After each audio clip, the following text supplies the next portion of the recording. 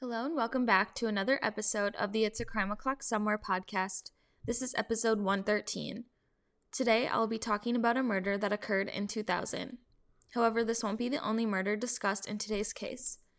My sources for today's episode are Murder in the Heartland, Season 7, Episode 3, titled Last Shift at Pirates Cove, Cleveland.com, Bulletin, Archive.kenyon.edu, and 10tv.com. As usual, all of my sources will be linked in today's show notes. Out here, you can get away with a lot of things that you want to do, and nobody ever know what you were doing because it's so remote.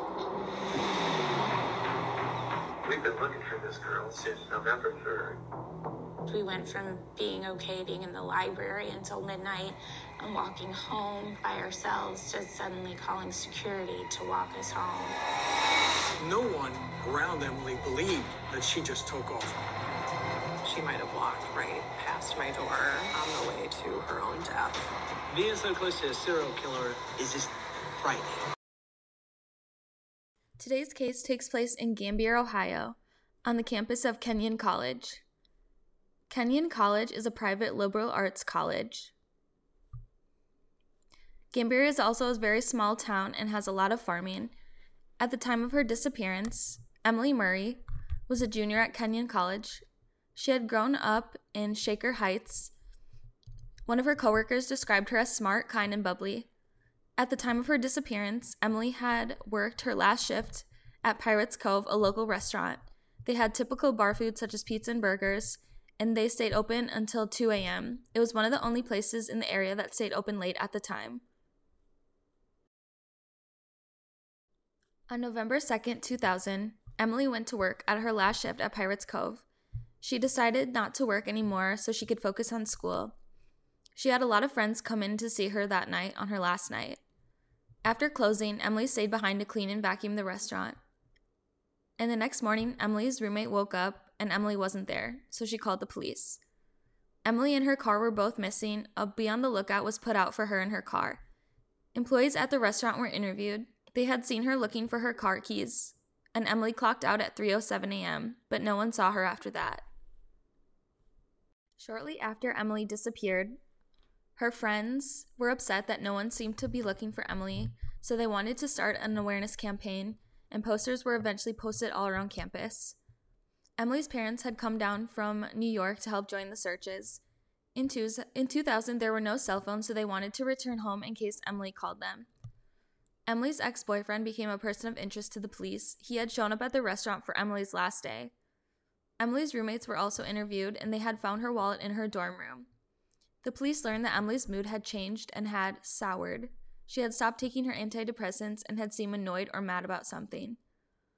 There were several rumors around Emily's disappearance: that she had left school, checked herself into a mental institution, that she had run away due to the pressure of school, and another rumor was that she had been kidnapped.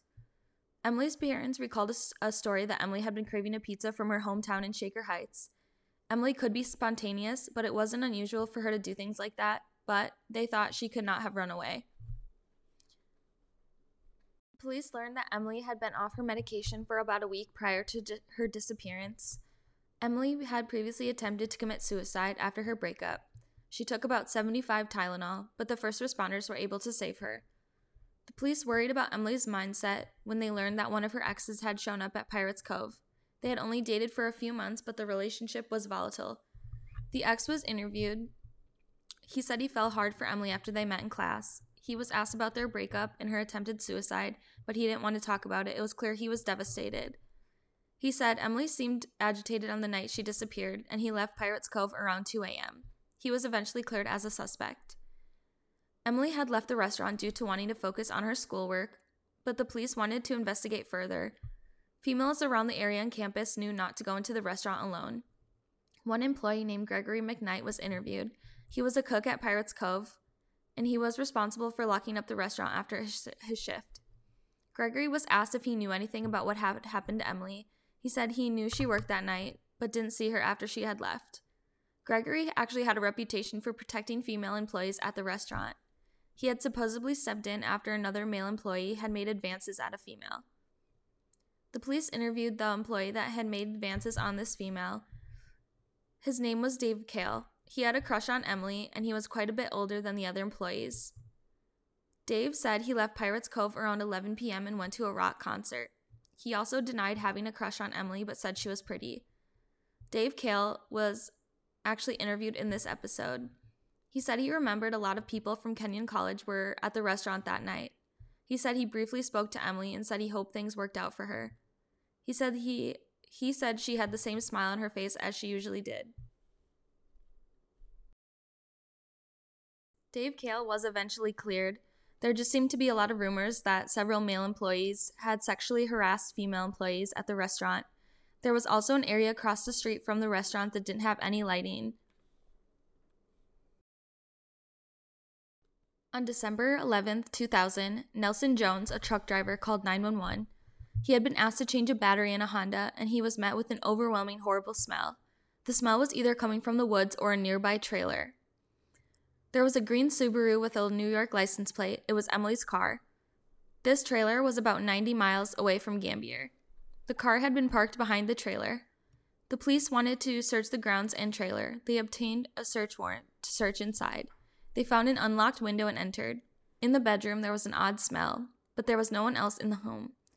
There had been a pool of blood found in the living room and a bloody handprint in the carpet. It was clear someone had been dragged from the living room. A rug had been rolled up, and Emily's body had been found in the rolled up rug. Emily's parents were notified about her being found, and the police issued a statement to the campus.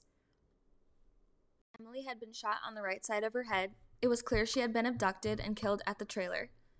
The police and search dogs searched a 2-mile radius near the trailer. The cadaver dogs found human remains. The police thought they had a serial killer on their hands. The police learned that the trailer was owned by an employee at Pirates Cove, and it belonged to Gregory McKnight, the cook. He had denied seeing Emily after she left on the night she disappeared. The police went to the restaurant and found Gregory working. He was arrested on December 13, 2000. Gregory admitted to owning the trailer. He said the last time he was there was around December 4th. The police asked Gregory if Emily would know about his property, and he didn't appear to care much about Emily or the situation he was facing. At this point, Gregory was confronted about what they had found, and he refused to talk anymore and asked for an attorney. The police believed that Gregory had targeted Emily. He knew it was Emily's last night and decided to act on it. Emily left and Gregory followed her. He pushed her into the car and drove it to his trailer. It's believed Emily fought his advances and fought back, but he killed her. Police continued their search, and in an area near the trailer, the police discovered a hole with a water cistern. They had scooped out some of the water and found human bones. The body had been dismembered and burned. There were chip bones found on the property. A wood chipper had been used. The body discovered was the body of Gregory Julius, who had been missing for about 5 months. Gregory McKnight was charged with Gregory Julius's murder. The two were friends, and McKnight had killed Julius over either a girlfriend, drugs, or both. The police also learned that Gregory McKnight had been arrested when he was 15 for murdering another person and released from Circleville Youth Center in 1997. He killed 3 people and could be considered a serial killer. Gregory McKnight was found guilty of murdering Emily and Gregory Julius. He was also found guilty of aggravated murder, aggravated robbery, kidnapping, and receiving stolen property and complicity. He was sentenced to death on October 25, 2002. As if McKnight isn't already a horrible monster, in 2017 he was seeking a new trial based on racism. He was alleging that the jury had used racial slurs in their deliberations. Gregory is a monster and hopefully will remain in prison for the rest of his life. I hope the easy way out isn't given to him. I'm sure he has no remorse, though, for taking the lives of 3 people. The justice system absolutely failed Emily and Greg. I'd love to know what you think. Book recommendation for this week is Little Ghosts by Greg Dunnett. One moment, my beautiful daughter, her face flushed from the sun, her curls still wet from splashing in the ocean, was waiting in line for a strawberry ice cream. The next she was gone. As I sit in her dimly lit bedroom surrounded by flickering candles, I feel the crushing weight of my daughter's absence. It's been 2 years since Layla was murdered. The police have searched tirelessly for her killer, but they found nothing. It's like whoever did it vanished into thin air. My once perfect marriage is falling apart. We can hardly look at each other anymore. Our 10-year-old son, Gale, is struggling. He's changed since she died. He's more secretive, and also, I can't quite put my finger on it. They were so close. Is this Gale's coming to terms with her death? Still, unease creeps over me as I watch him. He just stares past me at something I can't see. Then one day, as I butter his toast for breakfast, my son tells me something that stops me in my tracks. I know who killed Layla. I can barely get the words out to ask how. Looking at me with his serious little boy expression, he puts a hand on my arm. She told me. I liked this book because it was different. It wasn't just a psychological thriller, but also included what grief looks like from every age. While Layla's family is devastated by her death, Gale tells his mom that he can talk to Layla and knows what happened to her. I think if anyone told me that they could talk to someone who isn't alive anymore, I'd be shocked too. I definitely like this relationship between Gale and Layla, though. I give this book an 8 out of 10. Please subscribe to my blog, follow me on Instagram, Twitter, email me, buy me a coffee, and please leave me a 5-star rating and review if you're enjoying this podcast. I'll be back next week with an all-new case and book recommendation. And remember, it's Crime O'Clock somewhere.